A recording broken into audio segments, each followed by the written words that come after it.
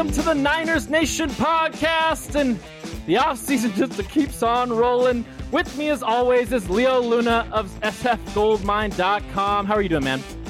I'm doing not so well because I woke up this morning to Teddy Bridgewater receiving calls. The Panthers receiving calls on Teddy Bridgewater by my San Francisco 49ers, and I am the furthest thing from a Teddy Bridgewater stan. I know people hyped him up from Minnesota, where he threw 14 touchdowns and 14 interceptions in back-to-back seasons. And then Sean Payton makes 45-year-old Drew Brees look good, and then Bridgewater gets in there, goes 5-0, and he gets a fat contract from the Panthers. So great, Jimmy G, Bridgewater, let's do it. No. And by the way, I said your website wrong. It's 49ersgoldmine.com. I'm sorry about that. With us this week, we have a super special guest. I'm really excited about this. With the Nate-tion Podcast, we talk quarterbacks far too much. So we decided to go get a quarterback expert. We got Tim Jenkins from the Quarterback Coach. How are you doing, man? I'm doing good. I'm pumped up. It's always fun to do like the team specific podcast because every team has their own issues, right? So I have to pull off one team and figure out the other team. I mean, listen, I think this is one of the craziest years we've had from a moving on from quarterback standpoint in recent history. So it seems like literally everyone but maybe Tampa Bay and Kansas City want a new guy. But no, I mean, it's fun. I'm pumped up because I think the Niners are a really good team and probably a quarterback away. And that's been our biggest thing on this show. And there's actually people who argue with us, believe it or not. But me and Leo have been saying for 2-3 months now since, this team's a quarterback away from being able to do similar to what the Chiefs do. Yes, the Chiefs have Andy Reid, but the Niners have Kyle Shanahan. It's not like we're dealing with this horrible roster with a coach who has no ideas what he's doing. Cliff Kingsbury. And so the thing is with the Niners, we have Jimmy Garoppolo, and we've talked so much about him, but we want to talk about Jimmy Garoppolo. When you watch Jimmy Garoppolo play for this team, when he's healthy, what kind of stuff have you seen? Like, what kind of stuff have you seen that would make you think that the Niners really want to move off of a guy like that? I mean, well, listen, the obvious reason is everything that they've been leading on is why they want to move off of him. I mean, I could frame the truth of the matter, and this is what's hard with some of these guys. I talk about it with Sam Darnold and the Jets, but Jimmy G, let's not say that Jimmy G is as talented as Sam Darnold because I don't think he is, but he will make throws, right? He's going to make throws. There's trade partners for him. There's people that are going to look at Jimmy G and bring him on. If I'm the San Francisco 49ers, the reason to move on from him, though, isn't that you don't believe he could be successful, because he probably can't be successful, right? It's the amount of success he can have comparative, right, to his contract. That's the issue with Jimmy G. The issue is you're paying generational money, and the quarterback play you're getting in return isn't that great.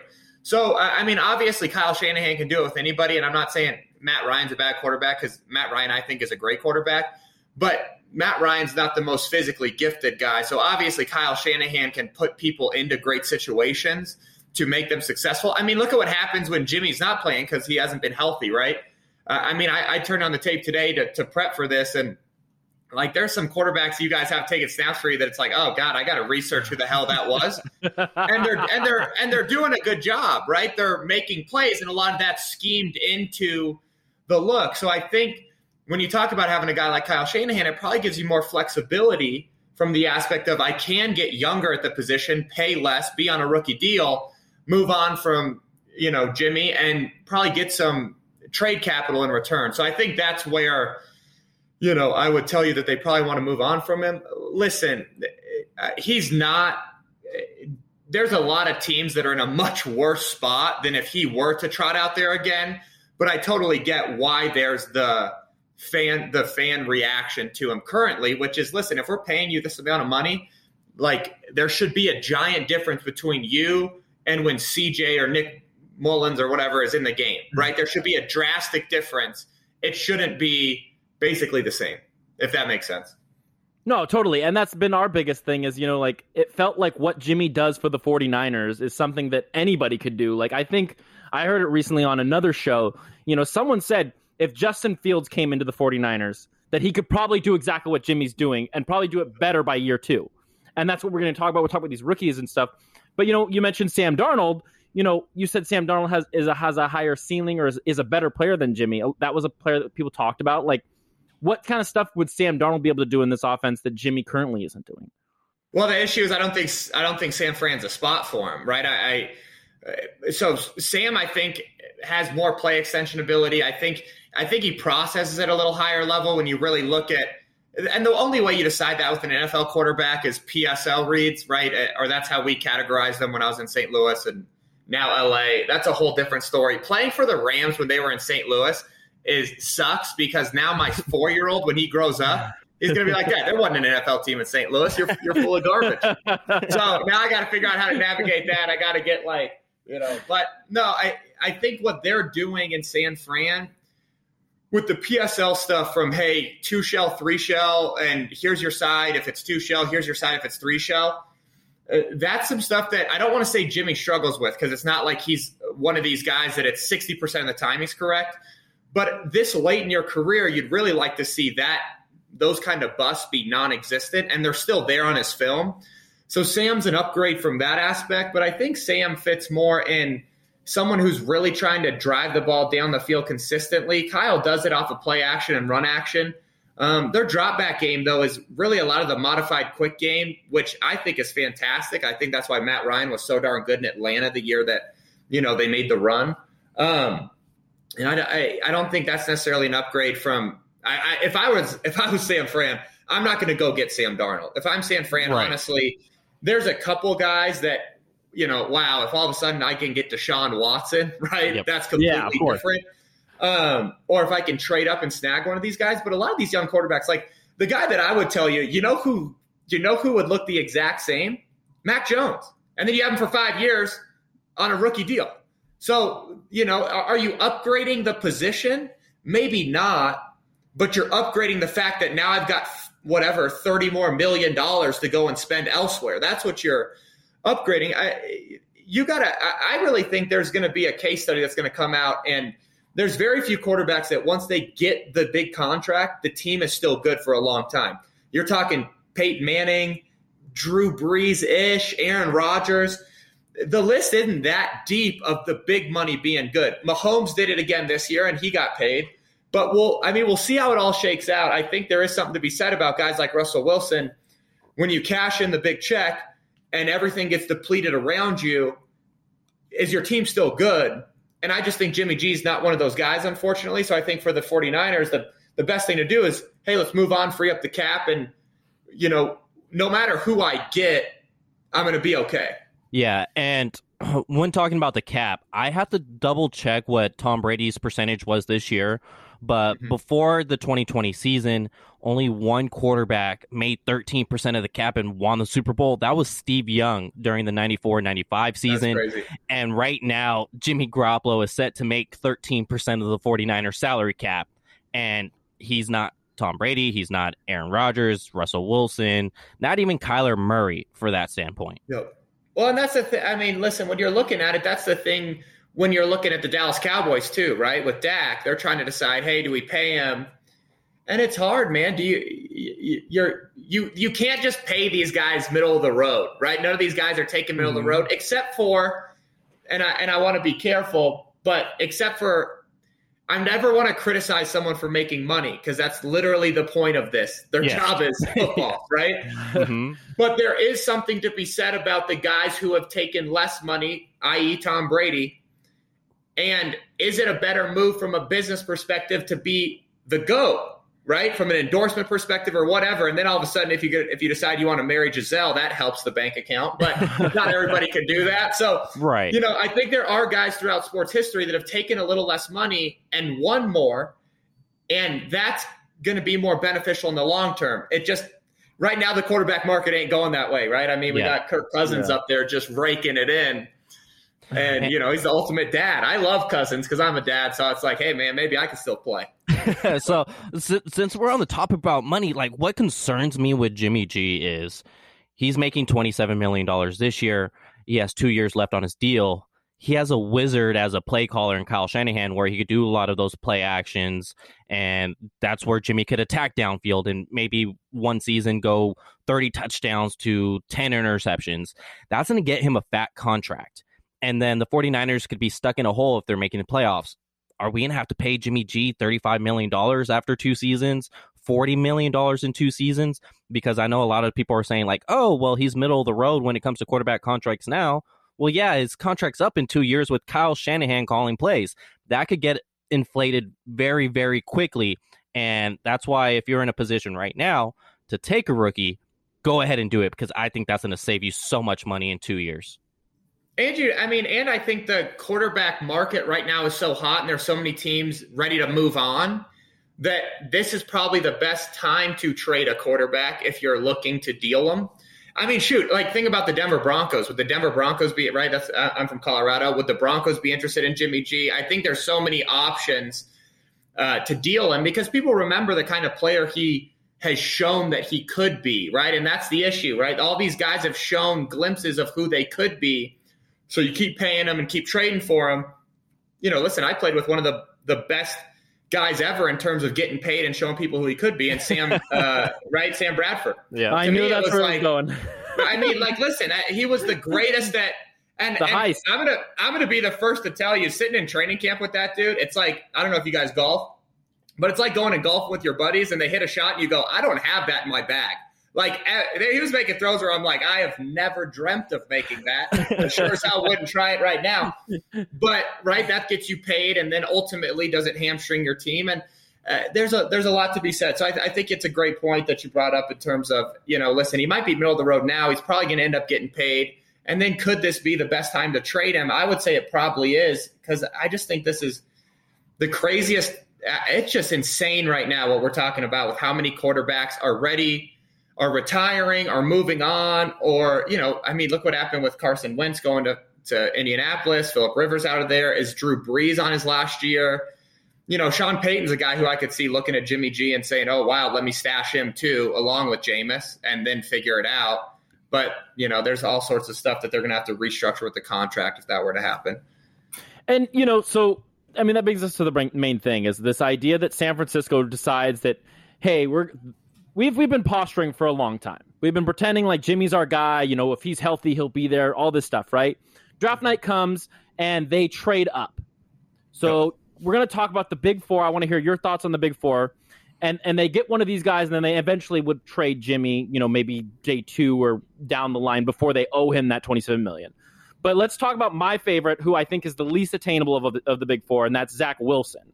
And so the biggest thing about Zach Wilson is he plays for BYU. Everyone talks about, oh, BYU doesn't, you know, breed stud quarterbacks except for Steve Young.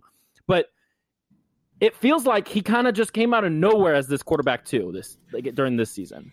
I mean, listen, you're talking to a guy who has him as QB1. So, and I'm getting a lot of grief for it. And here's the thing too. I gotta preface. Everyone asked me to release these rankings, so I do them. It's a blast. Everything is based on where these guys are going to end up. Yep. Like, I'm not saying that Zach Wilson is going to go number 1 overall, because I think if the Jaguars GM doesn't draft Trevor Lawrence, he gets fired, right? So yeah, that's not what it has to do with. My issue, though, is I think Trevor Lawrence has some serious processing issues, like that showed up against Wake Forest, and then he makes 9 other throws that people go, it's fine. You know who else did that? Jamarcus Russell. So let's not be so fast. I'm not saying he's going to be there, right? But we've seen guys who struggle processing and could rip the ball, right? Ryan Leaf. Right. And again, I'm not saying Trevor Lawrence is Ryan Leaf off the field. The dude had some other issues, right? But anyway, Zach Wilson. I think Zach Wilson, honestly, one, he processes at a high level, right? And whether you want to say, okay, well, he's processing against Houston. Dude, it's no different to see 2 pre-shell and then have them roll into 1 robber and fire the nickel. It doesn't matter if it's Houston doing it or Alabama. It's the same. The same. It's exotic defensive looks, right? Or, hey, they line up in 3 and they kick to 2 Tampa. He saw that. He diagnosed it, and it was special. So he processes at a high level. To me, when we evaluate these guys, a big thing that I think all of us do is we overvalue traits, right? We see a dude who can throw it. We see a dude who's fast. And we go, oh, my gosh, I love him. listen, are you guys wanting to move on from Jimmy G because he can't throw? No, the dude can rip it, right? If he's in shorts and a T-shirt and he's throwing to us, our hands hurt. That's not what makes a quarterback. Yeah, that's not what makes a quarterback great. What makes a quarterback great is processing, right? Deshaun Watson isn't the guy that everyone wants because he's super gifted. He's gifted, yeah, but he processes at an unreal rate information. Zach Wilson, to me, is that guy, so that's why I'm at 1. I think he's a stud, and I think everything you bring up from he's at BYU, sure, the DBs aren't first-round picks, but listen, neither is his slot receiver, right? His slot receiver is going to go be at a law firm next year. It's very. We're not everything's equal. These windows are all equal. The only guy that I think we got to really have concerns about how big his windows were in college, Trey Lance, not even Mac Jones. Let's talk about it. Trey Lance was was playing at quarterback for an FBS team against a bunch of guys that, they're going to work at Verizon next year. We get it. Yeah. Yeah. I'm watching the stuff and talk about stagnant defenses. I don't know if he saw a single rotational coverage. So those are the things that I think we overblow with the kids at BYU, because ultimately they're still throwing to BYU receivers and the arm angle change that he can do, the stuff that, there's a clip against, oh man, I want to tell you who, but it's on, I put it on the breakdown. He comes off a play action. He has a free A-gap runner. He abandons the post and the over, and he flips his feet, checks it down to his back. That's high-level processing that everyone else glazes over, right? Because it's not a cool throw. But that's what makes Tom Brady and those guys who they are. The ability to see that free runner get to the flat rather than take a sack. Those are the little things that add up over 16 games and then help you make a playoff run that I just think are kind of underappreciated in the day and age of, I think we're all just too traits driven. And then now everybody's ruined from Josh Allen. They're like, oh God, I missed on Allen. So now I got to make sure Trey Lance is my third quarterback off the board. Yeah. So with Trey Lance, a lot of the receivers are wide open. I have concerns with Trey Lance from when I'm watching tape is accuracy. It seems like at times the ball's just going wherever the hell it wants to be. I remember, I think I saw a receiver do a simple comeback route on the outside numbers, and he just sailed it 10 yards over the receiver's head. And it shows up consistently on tape. Yeah. It seems like if he's getting a high, which doesn't happen too much at North Dakota State, but when he got, in the 20s range as far as attempts, that's where he started to put it on. But if he's not throwing quite as often, it seems like he never really got in rhythm to actually do something with his arm. Yeah, listen, he had accuracy struggles. I think the biggest thing that alarmed me on his tape, too, was how many times it was he goes to drive something like you're talking about, and then something breaks down mechanically. And even on his completions, it's in spite of mechanics, right? Not because of. And that's tough when then now you're going to take a whole different, football IQ jump from, hey, we run a lot of play action to tight ends that are open to, listen, sure, some teams do that 8 times a game, but you're still going to throw it 35 times. Right. So there's 27 other attempts. So you have to process. And let's not forget, D coordinators in the NFL, they don't sit in their office and go, hey, we got a rookie this week. Let's keep it real stagnant for him. Right. It's the opposite. They're like, hey, let's bust 3 or 4 coverages. Who cares? Because we're going to get a free runner at him because he doesn't know his protections. That's the biggest jump. And, now there's reports coming out about, well, Trey Lance handled so much at North Dakota State. It's like, I want to go home and punch myself in the face when I see that. On the tape I watched, there are he mic points. Don't get me wrong. He mic points. But there's I saw maybe 6 total kill plays. Stuff that Mac Jones was doing at the line of scrimmage that everyone crucifies him for. Now they want to credit him. And again, I'm not saying he won't learn it and process it. It just hasn't been on his plate yet. And that's something that you have to consider to play early. And especially when we're talking specifically to the 49ers, there's a lot of concepts that North Dakota State runs that San Fran does as well. But the verbiage and everything else that comes along with it isn't remotely in the same ballpark. So, it's funny you bring up that because we've actually had guests come on and say that, Trey Lance ran the most complicated scheme out of the, the big four, the Mac Jones, the Justin Fields.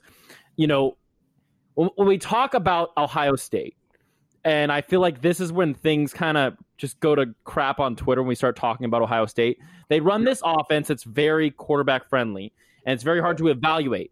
But you were telling me earlier, it doesn't matter because Justin Fields is just that good. Yeah. What do you see when you look at Justin Fields? Because it's starting to feel in Niners land like, rumblings, things we're hearing that Justin Fields is who Kyle wants. Yeah, I mean, listen,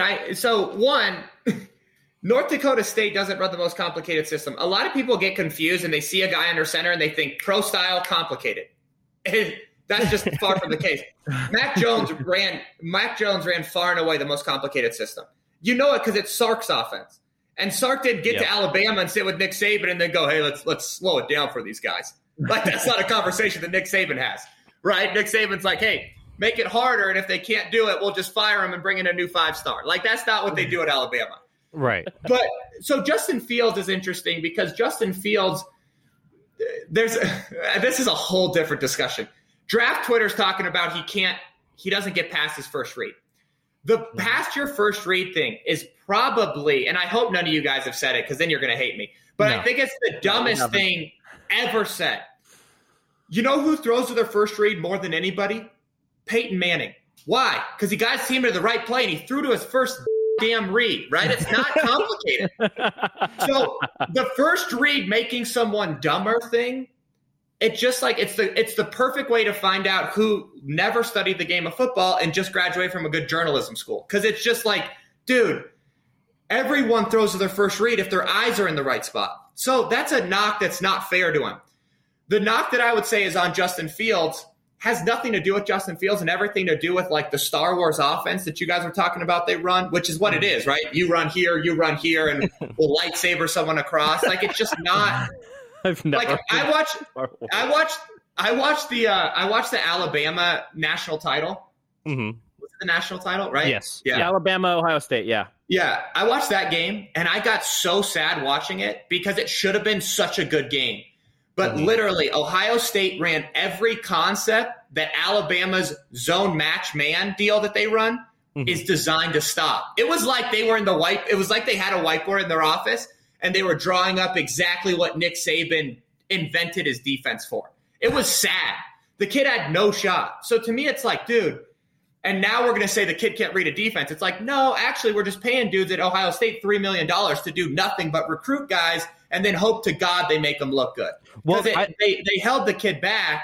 He processes at to me, a high level. There's some stuff that he moves on from, and I talk about in the breakdown where it's like he had a deep hank open and he got off it and threw the curl.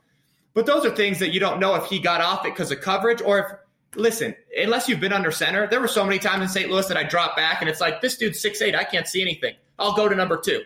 So that very well could have happened for him too, and then we're just going to critique him. So, I don't want to say it doesn't matter because there are guys that have better reads on tape, but, Justin Fields, it's not a processing or a read issue for him that would have concerns, or just it wouldn't be a concern of mine if I was Kyle Shanahan.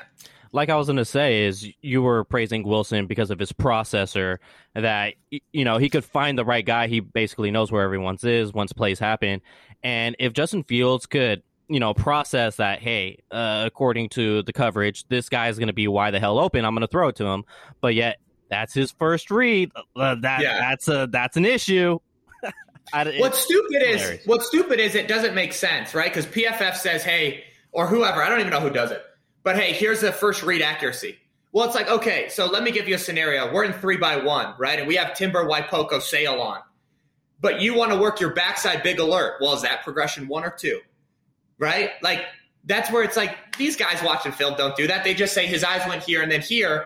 How many times have we seen Aaron Rodgers move a safety with his eyes and then go to progression 1? All the time. That's what makes him great. So don't kill a kid in college for it. And there's other stuff to knock Justin Fields over in terms of, there were situations where it's like, hey, situationally, this is a terrible decision. Or, hey, why are we running when we can extend the play?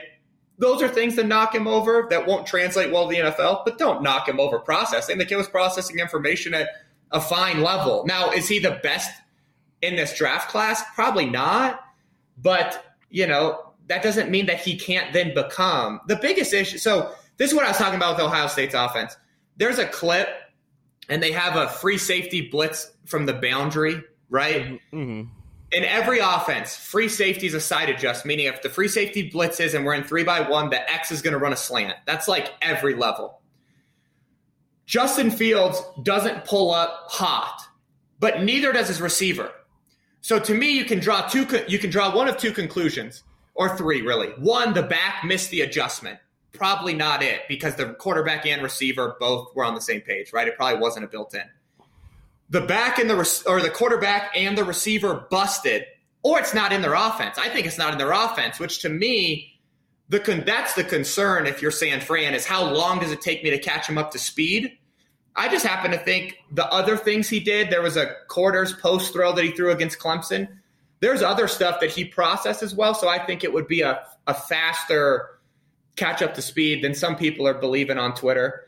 And again, listen, I don't know if it's, everyone's saying all the different stuff. I don't know what it is. I just think, honest to God, there's a lot of people that look at the tape and go, he threw to the first guy, and they don't realize that that's a great decision, Out of curiosity, because you've brought up so many interesting points, what are your, the 5 quarterbacks? What is the order you have them in? Since you said, Zach Wilson's one, what are they? I just want to hear it real quick. Yeah, Zach Wilson, Trevor Lawrence. I have Mac Jones and Justin Fields interchangeable based on what NFL team I am, which isn't popular, but it's just the truth.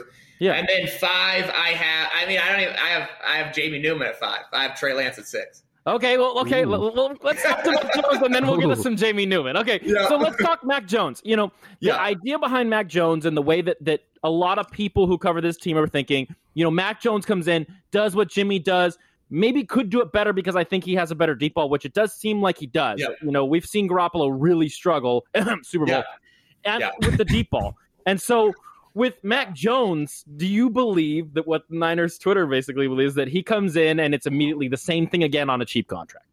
No. Honestly, I think it depends. Do they have OTAs or do they have training camp? Because if they do, I think you're drafting a better quarterback. You're talking to a guy. The reason I think Mac Jones is going to be great is, one, his tape. Everything you've been sold about him, arm strength, the pocket's clean, guys are wide open, is a lie. His arm strength is, I'm not going to say he's got a cannon, right? But he's an adequate NFL starter. He's not Chad Pennington, who's someone who has to work around it.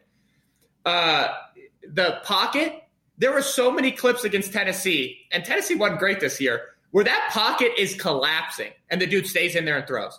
So the pocket being clean thing is his O-linemen are good, but it's still football, and he's in the SEC, right? Let's be real. Everyone in the SEC is getting paid, right? So those guys getting rushing him are getting paid too, right? We're all getting paid the same. We're in the SEC. We're getting paid a lot. They're taking pay cuts to come to the Niners, right? Anyways, then you've got everyone talks about the muddy pocket and then his athleticism. He's mobile enough. The reason he's so divisive is because a lot of people right now think the game is going away from pocket, right? And it's not. It's just guys inherently are more mobile because sports training is better. I'm faster because I grew up in a certain era than Johnny Unitas. But Johnny Unitas is probably a way better athlete, right? He just didn't have training. Yeah, so that's where it's and then Mac Jones to me is just a throwback. And so people are really struggling with it. But no, I honestly think he's an upgrade. I think this kid is the kind of kid, and I wish I could cut everybody in. I just can't. I was privy to a conversation that literally makes me think this kid is going to keep a hit list of people that were drafted above him, just like Brady, and one by one outwork until he's the last one standing. And that, to me, paired with his ability, I would take him in San Fran, and you'd have an immediate upgrade. Pending OTAs and training camp. If they don't have it, if they have Zoom installs and stuff, that's a different conversation, because that's so – I got a 4-year-old boy at home. He does Zoom preschool. The dude just dunks on his Nerf hoop. He ain't listening to anything.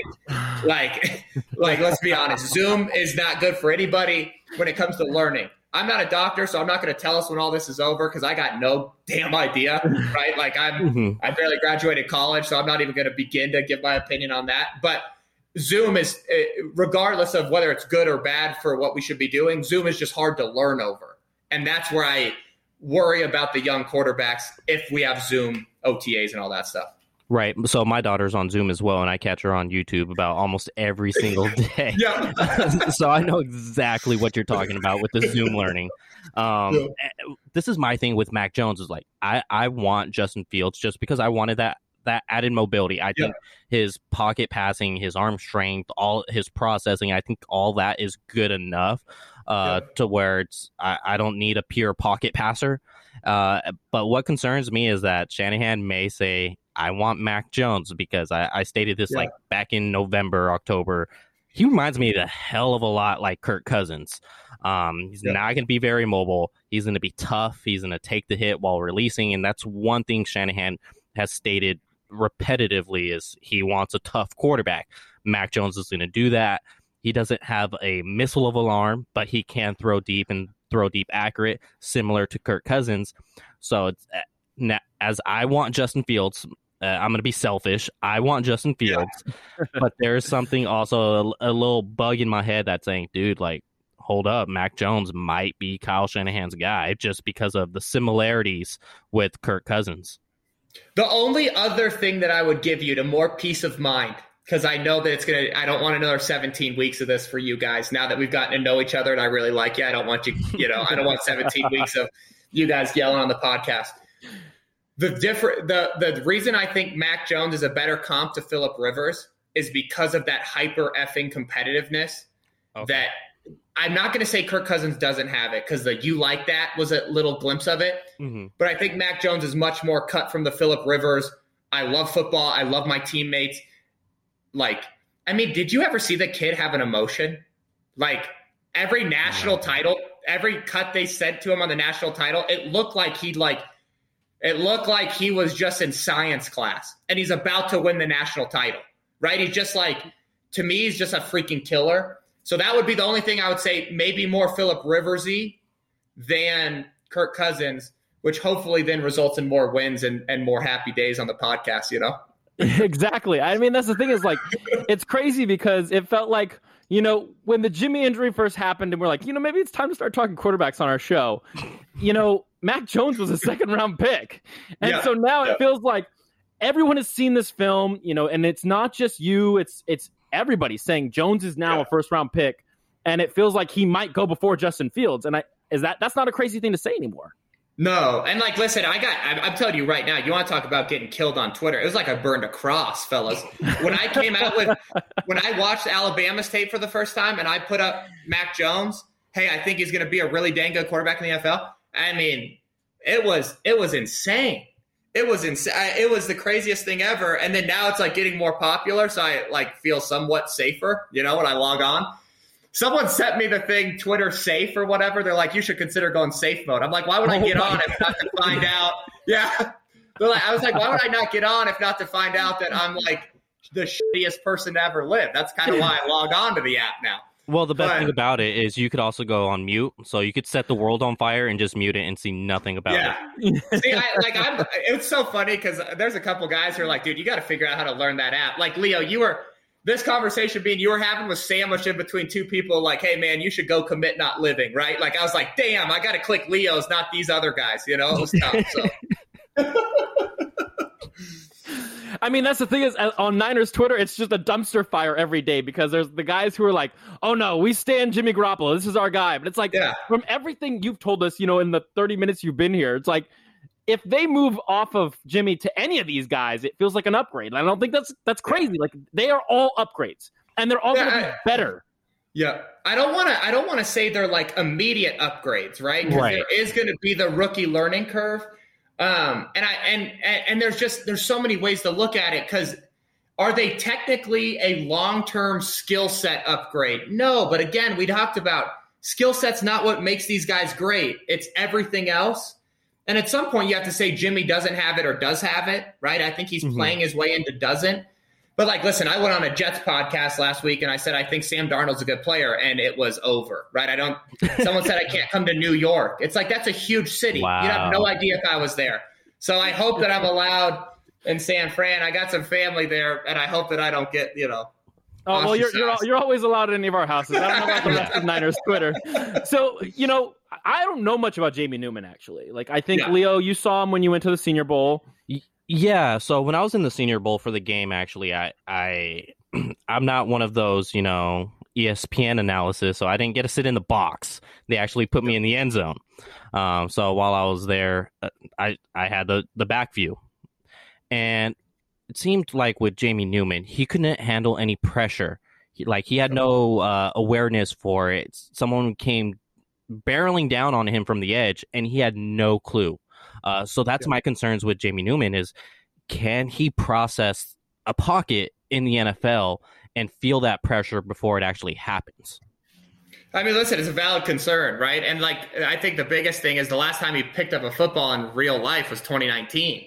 And that's another concern because here's basically the summary of my video, which was, I think he processes football at the highest level. The reason I say that is because Wake Forest was so bad, but they asked him to do so much that you could just see it on tape. He's the only guy that I've seen consistently use a double cadence, right? He's like the Aaron Rodgers of the ACC. It was like every single game, 2 or 3 offsides, which I love to see. With that being said, what happened at Georgia thing, right, is worrisome if you don't know the real story. Did he opt out because of health? Did he opt out because he got beat out? Like, those are real questions that no one will solve, right? Unless you can talk to Georgia. But even then, it's like, are you going to get the real story? Like, you never know. So, and then what you brought up, which is, okay, so, hey, a year off, and then this is what he looked like. Because everything I had heard, right, was he had a stellar day one, and then it kind of just regressed from there, and it capped in like a not very good game. I'm going to be honest, I didn't watch any of it. So I went in there with like rose-colored goggles, like, hey, let's see what this guy does. I walked away really impressed with his processing ability. But again, I have him at 5 because of where I think he ends up. Correct. Now, where can you get him? That's a different conversation that I think is more intriguing. Because if all of a sudden he's a 3rd or 4th round guy that turns into Dak, that sets your team up huge for a run for the next 4 years before you have to pay him. So those are the things where I think he's a really interesting kid. I think if he would have played at Georgia and did what he did at Wake Forest, legitimately, I think he would be QB1. And I know that's like blasphemy with Trevor Lawrence and Zach Wilson. But if he would have done the processing and everything else that he did at Wake Forest and applied that in SEC, it would have been Joe Burrow all over again. A guy who everyone had as a day 2, day 3, and then all of a sudden it's like, oh my God, he's the first pick. Is that your pro comparison? Is Dak for Jamie Newman? No, listen, I got to be honest. I'm not good at the pro comparisons. I don't really have one for Jamie. Okay. I mean, I wish I was better at it because it's good ammo for Twitter. But I think Jamie Newman. I think, who does his game most remind me of? Probably not even Dak. Probably Romo-ish, because Romo was mobile enough. Right. He's probably got a little bigger arm than Romo did during his prime. But just the ability to command an offense and everything else, I'd say it was more Romo-ish than Dak. Because Dak, to me, is a kid who, dude, if you wanted to run QB power with him, you could. I mean, he just, mean, good God, the way he runs it. But, and I don't think Jamie Newman's that kid. I think he's mobile. But I think Jamie Newman's the new mobile, which to me is a pocket passer, right? He's mobile enough. But again, I just think the sliding scale of mobility has moved. We're not going to see Peyton Mannings and stuff anymore with the exception of Mac Jones. And that's why everyone's fighting about him, is because they think you can't win anymore with him. And I think you can. And I think Tampa kind of proves that with, who they had under center is the least mobile guy of us 3, right? Yeah. Us versus Tom Brady, we win every time.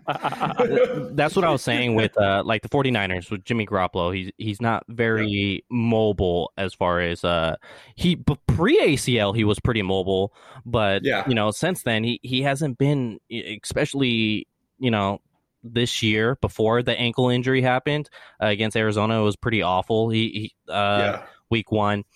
And when we say we want mobile, we're not wanting a Lamar Jackson. We're not wanting Michael Vick, because that's what you think about when you think mobile. You think Kyler Murray. But this new age mobile, like you said, Dak Prescott, even even Josh Allen to where he can run it, but that's not his best traits. His best traits is his freaking rocket for an arm. Yeah. I think it's all about, when I look at these guys, I try to say, okay, what is his game? And I think that's what we're missing in the mobility conversation. Do you build his game around him running the ball? Because that's Lamar Jackson, right? You build it because he's such a dynamic runner. And it's not a knock either. You can win. Clearly, you can win football games doing that. Cam Newton, you build it around the idea that he can run in the goal line. Then there's Russell Wilson and Aaron Rodgers. You don't build runs for them. No. But boy, on 3rd and long, you can't run 2-man, because the second everyone's back turns, those dudes will go get 12 and slide. So that's to me, the mobility conversation. But I just think, and I hate to sound like old when I say this, or like, back in the day. The truth of the matter is, though, Josh Allen was good this year because he was better from the pocket. Yep. I think the tools, right? Hey, you got to be able to throw and hit what you're aiming at, yada, yada, yada. And then being good in the pocket this is the barrier for entry.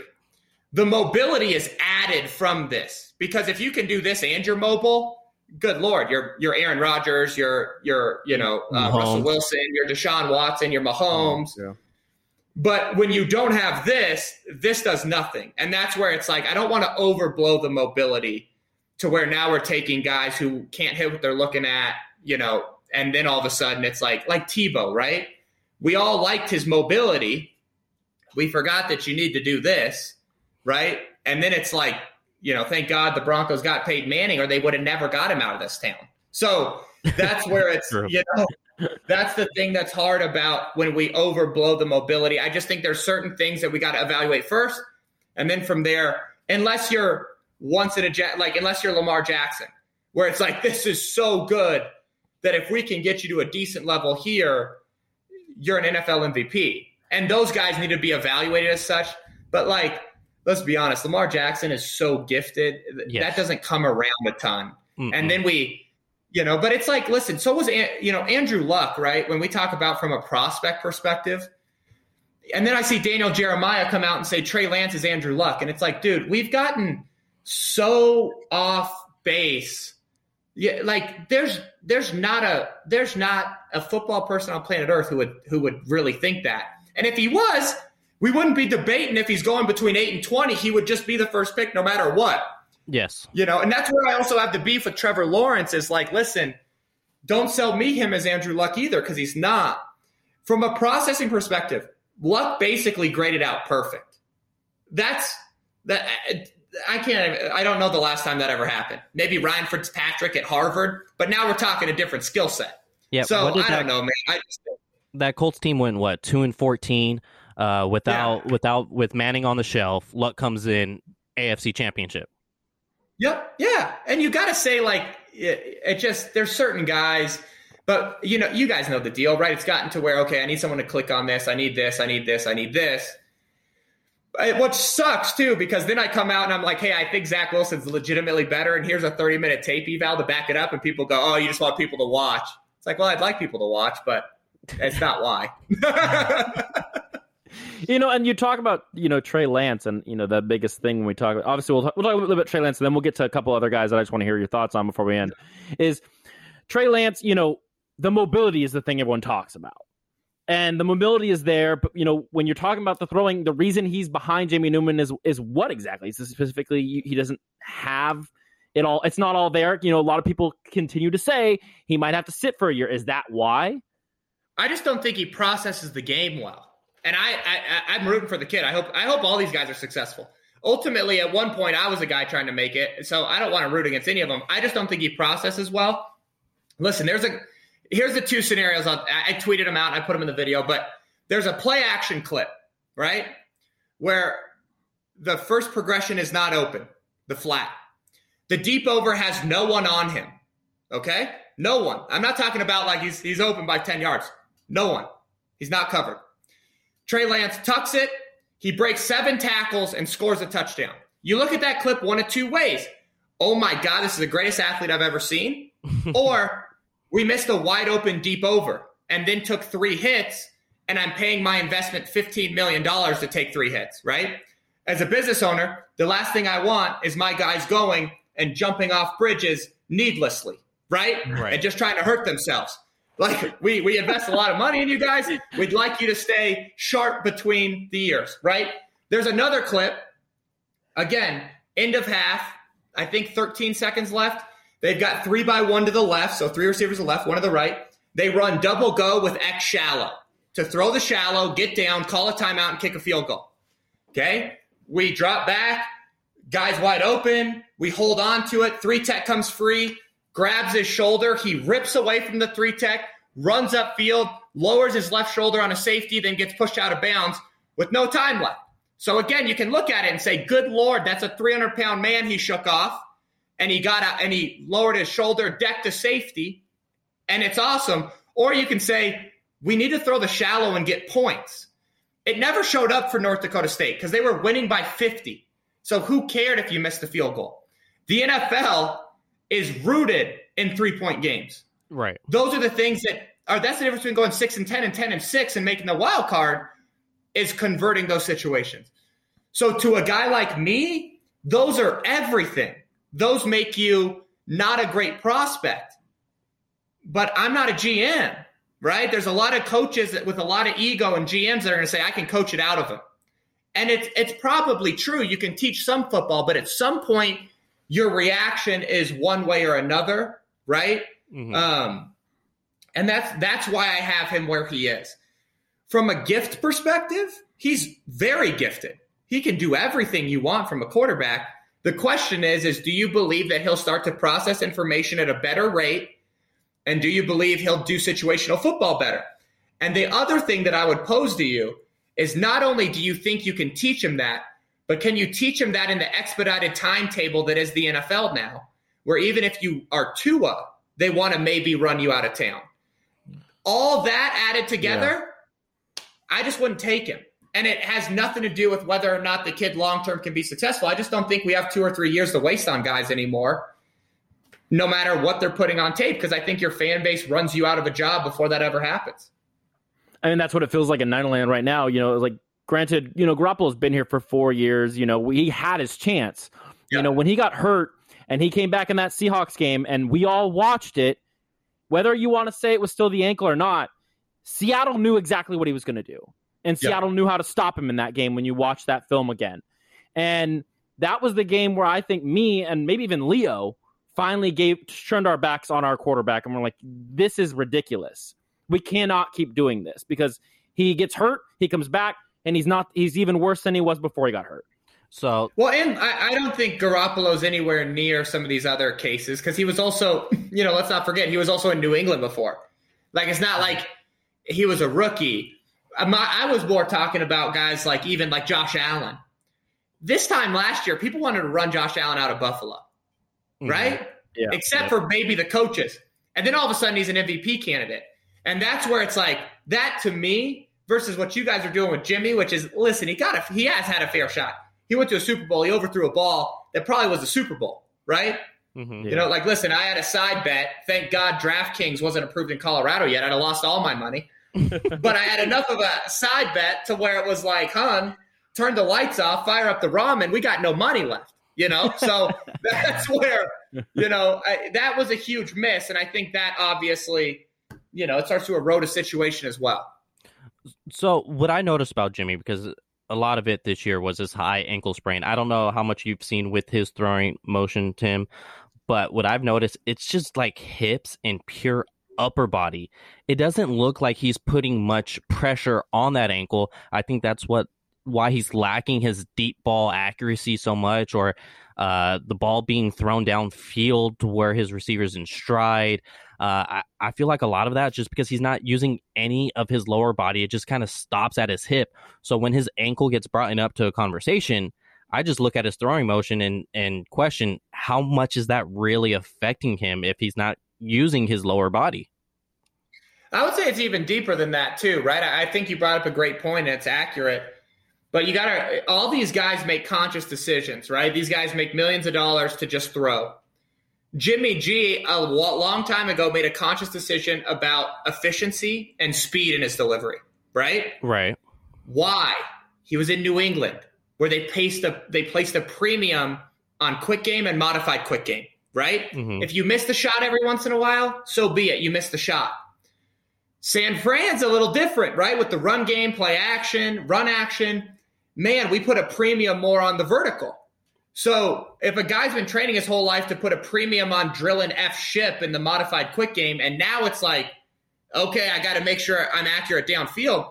To me, those are two different deliveries and two different offseason processes and everything. We went through it with, PJ Walker, one of the kids we worked with. He tore it up in the XFL with the Houston Roughnecks, and then now he's with the Panthers. The Roughneck offense with June Jones was a completely different thought process that offseason than going and playing for Joe Brady. And those are conversations that, right, to me at a deeper level, when you spend time in New England behind Tom Brady, all this stuff where it's like we're placing a premium on certain things, you start to think one way, shoot, I don't know how long that takes to get those reps off of you, and then we got to transition to something else. And it's something that I don't think enough NFL teams put credence into, because they just say, wow, he did good here, he can do good here, and we don't really think about how does his game translate to us. I think it's a real concern that, and again, the guys who are paid to be quarterback guys in those buildings, they're not getting a say in whether or not we get a franchise quarterback, right? Their quarterback coach is going to go be an OC next year somewhere else. They don't care. So those are all different, kind of things that are coming together. And that's what I kind of see in his game too, is what you brought up with the ankle is perfectly valid. But I also see there's a lot of history on why we put a premium on our delivery being efficient and fast and not necessarily on our deep ball. And so before we end the show, I actually really want to, we're talking about this idea of fit. I think it's pretty much well known, and this might be even wrong, that Zach Wilson is the best fit in San Francisco out of all these quarterbacks. If Zach Wilson is gone to the Jets, who do you think is the best fit to San Francisco if they trade up to, let's say, 5 or 6? Oh, God. So I'm going to just give you who I think's the best quarterback fit, not who I think's a value pick at 5 or 6. Well, that's what I meant. That's what I meant. Okay. Yeah, I was just giving you a general idea, because they're trading up and they can have anybody. I mean, honestly, man, and I'm going to piss you off. I'd take Mac Jones even over Zach Wilson in the current Niners offense, just because I think what you said about Fields is totally valid as well, but I don't think Shanahan's going to lean into it. The idea of here's the added dimension, there's a whole nother conversation, which is, do we also start to do that? And does Kyle Shanahan believe in it? And if he does, and if he had some wrinkles, then so be it. It's easily Zach Wilson or Justin Fields. I just think right now, nothing changes. Mac Jones, no matter where, with the exception of maybe Trevor Lawrence. But again, that's going to get me crucified. But it's just, I think Mac Jones with the Niners is special with what they're running now. I think Jamie Newman falls a little bit. I wouldn't put Jamie Newman up there with Mac. I'd probably say Mac Jones. I'd probably then bring in Wilson, Fields. I mean, I guess Lawrence would work in with probably Wilson, but that's kind of how I see it. We're never getting Trevor Lawrence. We've come to that conclusion on this show. Yeah, it's just not possible. And it's for all the outside reasons. Shoot, the Jags could be sitting there and like, man, I love Zach Wilson. Can we trade back? God, that'd be insane. But you can't not take Trevor Lawrence. It's just funny because like Mac Jones is not the sexy pick. It's really not. Not sexy. He's not the Jimmy Garoppolo pick. There we go.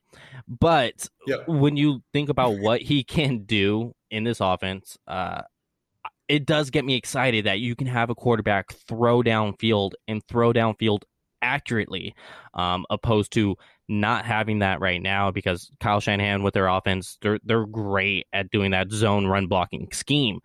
But we saw a lot of that get closed up last year because they were just attacking with an 8-man box, 7-man box consistently. So even while you could draw up a great zone blocking scheme for the run game, it eventually gets clogged up, and that's what we saw this past season. That's why they weren't the number 2 rushing offense in the league. They should have been the number 1, but Baltimore went crazy with Lamar Jackson and Ingram going over 1,000 yards, so that you kind of just take that out. Once a quarterback is going for 1,000 yards, you're talking about pure running backs. San Francisco should have been number 1. But then everyone said, hey, We saw what Jimmy Garoppolo did in 2019. Everything's in between the numbers. They don't even go outside of that. They're not hitting anything past 20 yards. And we're just going to stack it. And it affected guys like Mostert. It affected guys like Coleman, although he didn't get very many carries.